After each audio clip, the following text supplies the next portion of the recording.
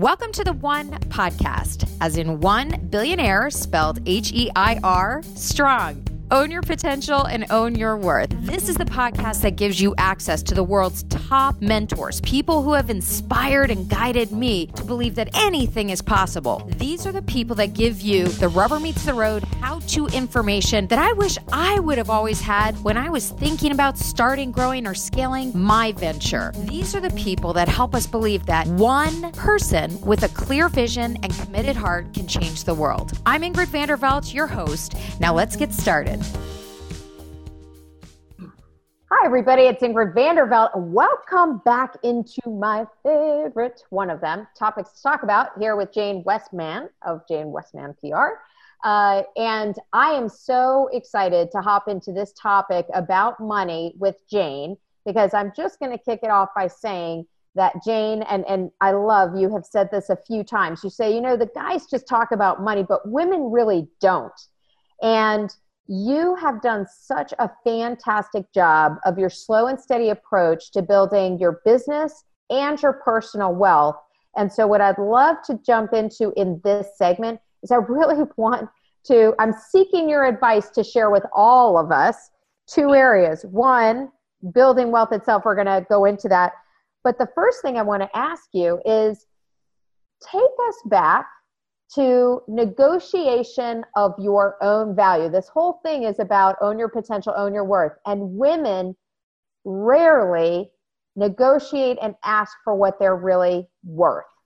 So what tips do you have for listeners and women to know what they're worth, and then to stand strong in asking for their worth? So if we're talking about women in the entrepreneurial situation in which they're trying to price their services or their products, you have to be realistic about it. What does it cost you to provide this product or service? You need to figure that out. What are your manufacturing costs? What are your raw materials and manufacturing costs, shipping and delivery costs? You need to know exactly what that is.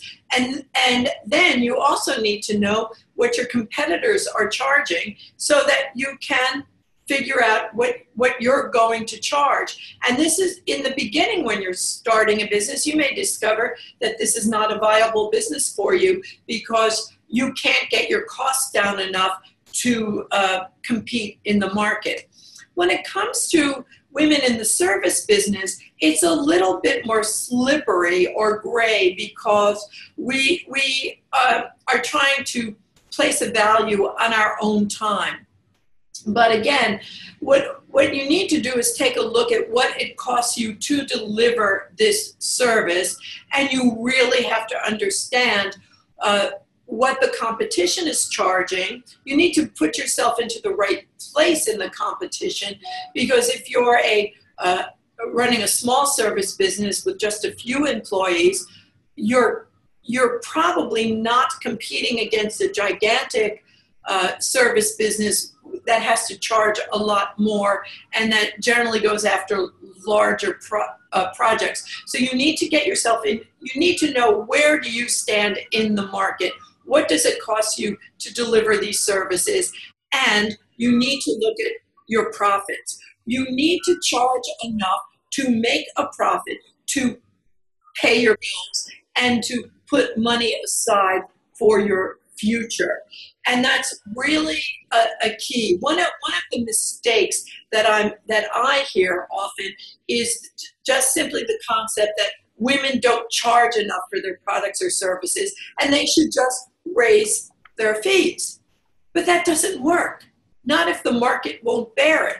And so you're just going to go out there and say, I'm worth this. I know this job is worth it. But is this really what the customer is willing to pay? So it's actually, it's rational and it's scientific.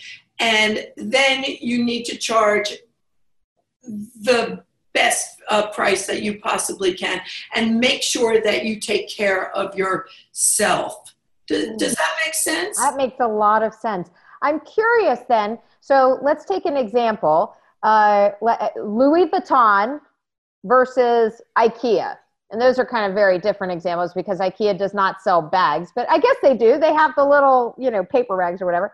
But, I often think in my mind, okay, those are two very different models, value-based pricing.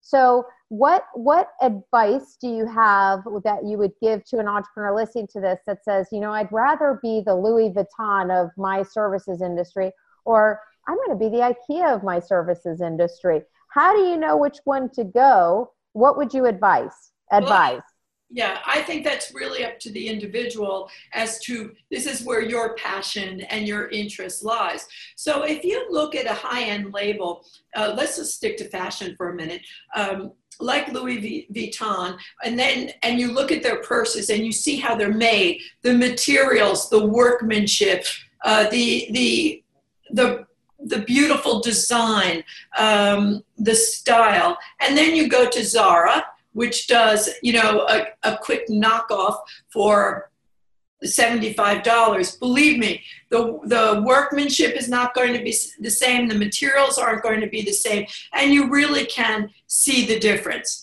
I do have to say that in some of the very high-end fashion labels, you do start to wonder how they can charge so much money. But always the materials and the workmanship are almost always extraordinary. So, and the time to produce the product is usually it takes longer. So you have to decide for yourself. If you're manufacturing a product, which way do you want to go? When you look at IKEA versus, let's say, Knoll for furniture, IKEA, you go there, you buy the furniture. It's great, just like a Zara bag is. And I do have clothes from Zara, and I do have Louis Vuitton, by the way. But I do too. It's and fun. I love both of them. Yep. Mix and match, and think about that when you're an entrepreneur, that your clients may want to mix and match your services or product with others. But when you go to IKEA, you're going to be putting together the furniture all by yourself. You're going to go out there, you're going to pick it up, you're going to put it in your car, and then you're going to bring it home and put it together yourself, or you will pay extra for delivery, and you will pay extra for somebody from IKEA to put it together for you. Again, the materials are not going to be as good, and the uniqueness of design and artistry probably isn't going to be there. So I think that you have to know, this is where I say you have to know your market, and you have to know the quality of the product that you're delivering. I'll give you a quick example. In my business, I may have a competitor out there who will write press releases for some small amount to me would be $500 to write a press release. I can't do that. I won't do that, because in my business, I'm going to, which is book marketing, I'm going to read the book very carefully. I'm going to look at what the media is interested in. I'm going to look at who's going to buy that book. So before I write a press release about a book, I'm going to spend a huge amount of time preparing for it. I'm going to read the book very carefully, and I'm going to write an in-depth press release. I can't do it on the low end. That's just the way it is. Oh, that is great, great, great advice. And, I know this segment's going to go a little bit longer than most segments on this, but Jane, if you will go there with us, you and I have had some wonderful conversations about the topic of money. That, in fact, was the reason initially, before Jane and I really knew each other, but I was so intrigued by Jane. And of course, Google did all my research and heard all about her. And I was like, I got to know this woman. She's amazing.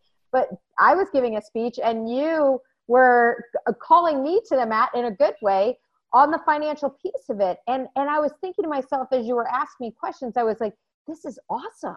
Like, you're the only person that literally has ever done this in a public setting. And this is great. If more women would do this, we could really have these open conversations about money and value. And so where that led, a little bit of a backstory, but where that led and where I'd like to take us now is, Jane, you have some really great advice for anyone listening to this, but especially women when it comes to building business and personal wealth. That rather than thinking about it as a tech entrepreneur, we're trained to think build big, build fast, sell. Yours is very different from that. And I'd love for you to walk us through sort of your mindset about money and what those listening and reading and watching can learn to apply in their own life. So what I was talking about is that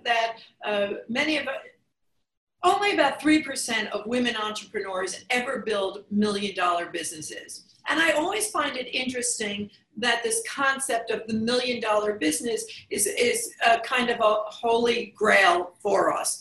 And so I think about, okay, so you build $1 million business, but that doesn't make you a millionaire.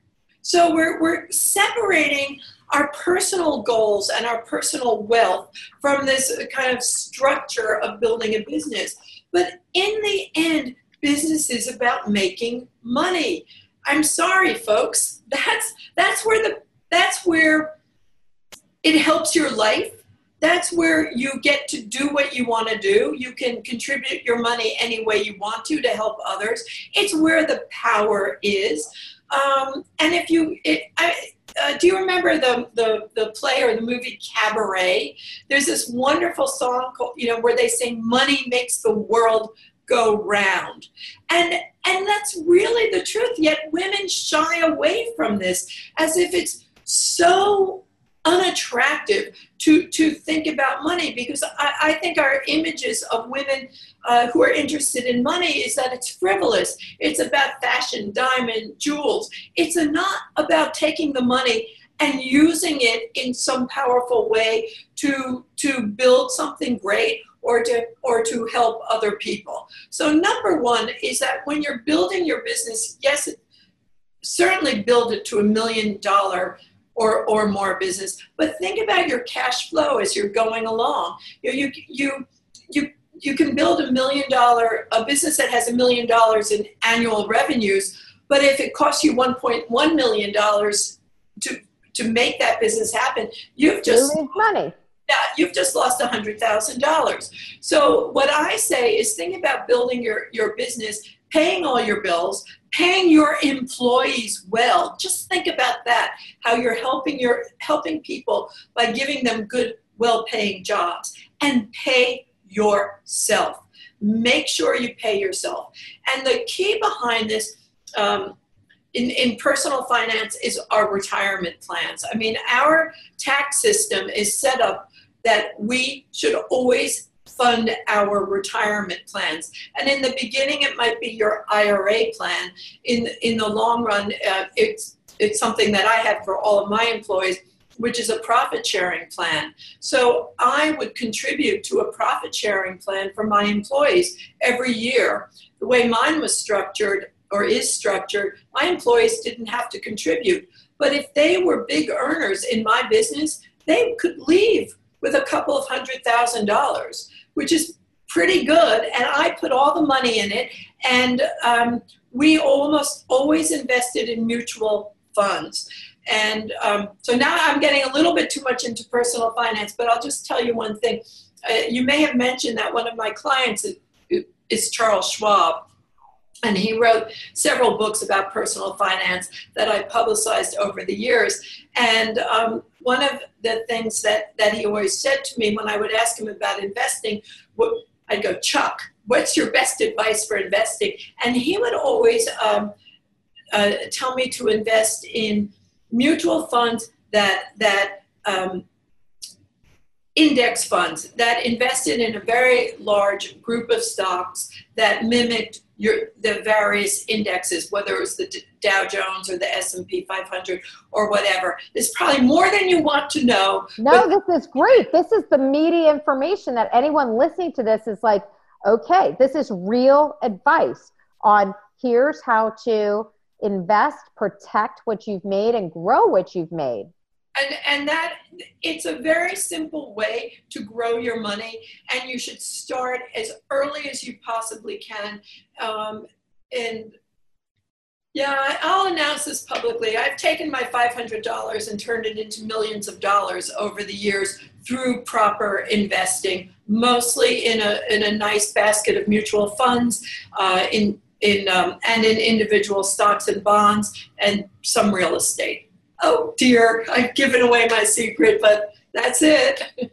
I love it. Oh gosh, I love it. And you've got to write a book on how you did exactly that, because inquiring minds really do want to know. Jane, you talked about the importance of paying yourself, and to just stay on this just for another moment here.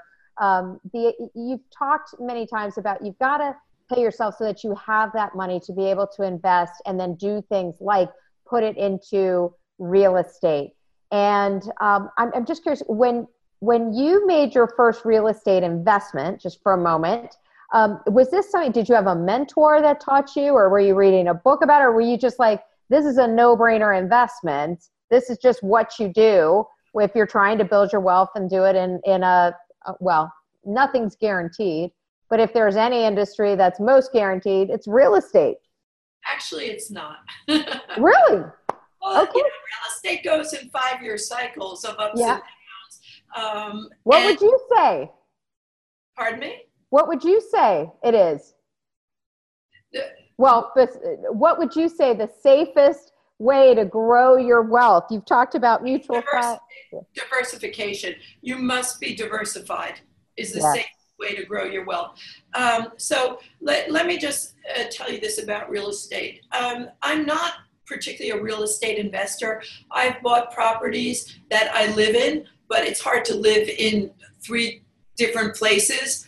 So I have property in New York, in East Hampton, New York, and in Miami Beach. I have friends and clients who are real estate investors whose business really is real estate, and they've become extremely wealthy doing it. But that's not really my expertise. But so I wasn't buying property so much as an investment, as opposed to places where I wanted to live, with the idea that this real estate would increase in value in the long run, which does happen.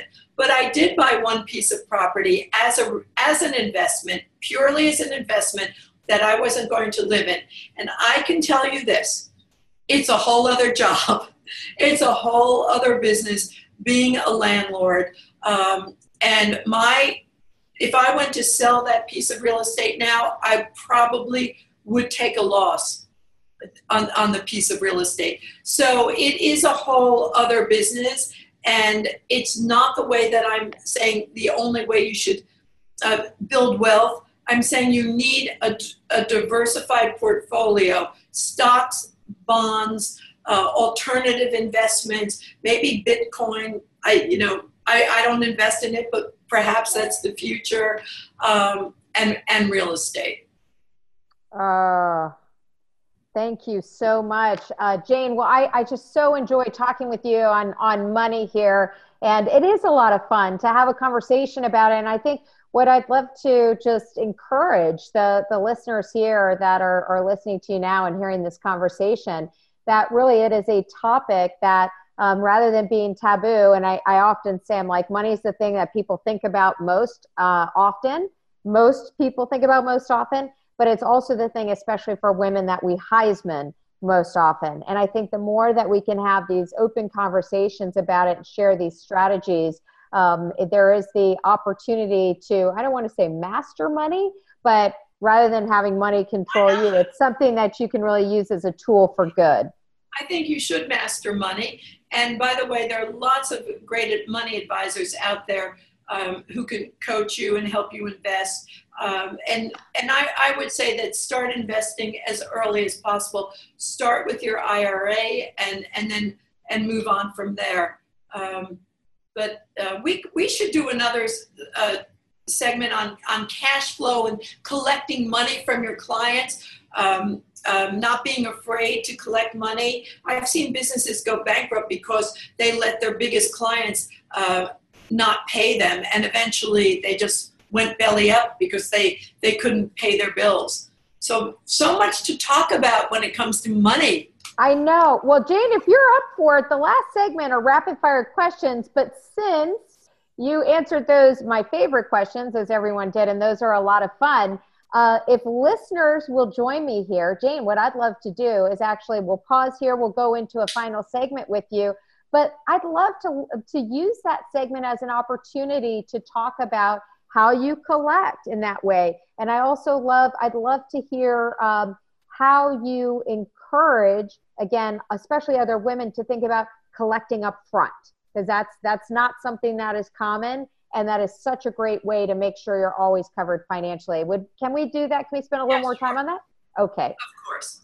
All right. Thank you, everybody, for joining us here in the money section. And this is fun. We're going to go into another conversation about money, but this is how to charge and get what you're owed, and how to make sure you've got your bases covered. So here with Jane Westman from Jane Westman PR. Thank you so much, Jane. We'll see you in the next segment. Thank you again for listening to the One Podcast. Once again, I am your host, Ivy. If you enjoyed today's episode and would love to hear more, be sure to subscribe on Apple Podcasts, iHeartRadio, and Anchor, where you can listen to new episodes. Be sure to leave us a review and let us know what you think. For more information about myself or the Empowering a Billion Women by 2020 Movement Initiative, visit EBW 2020. Our hashtag is 1 billion strong. Until next time, see you then.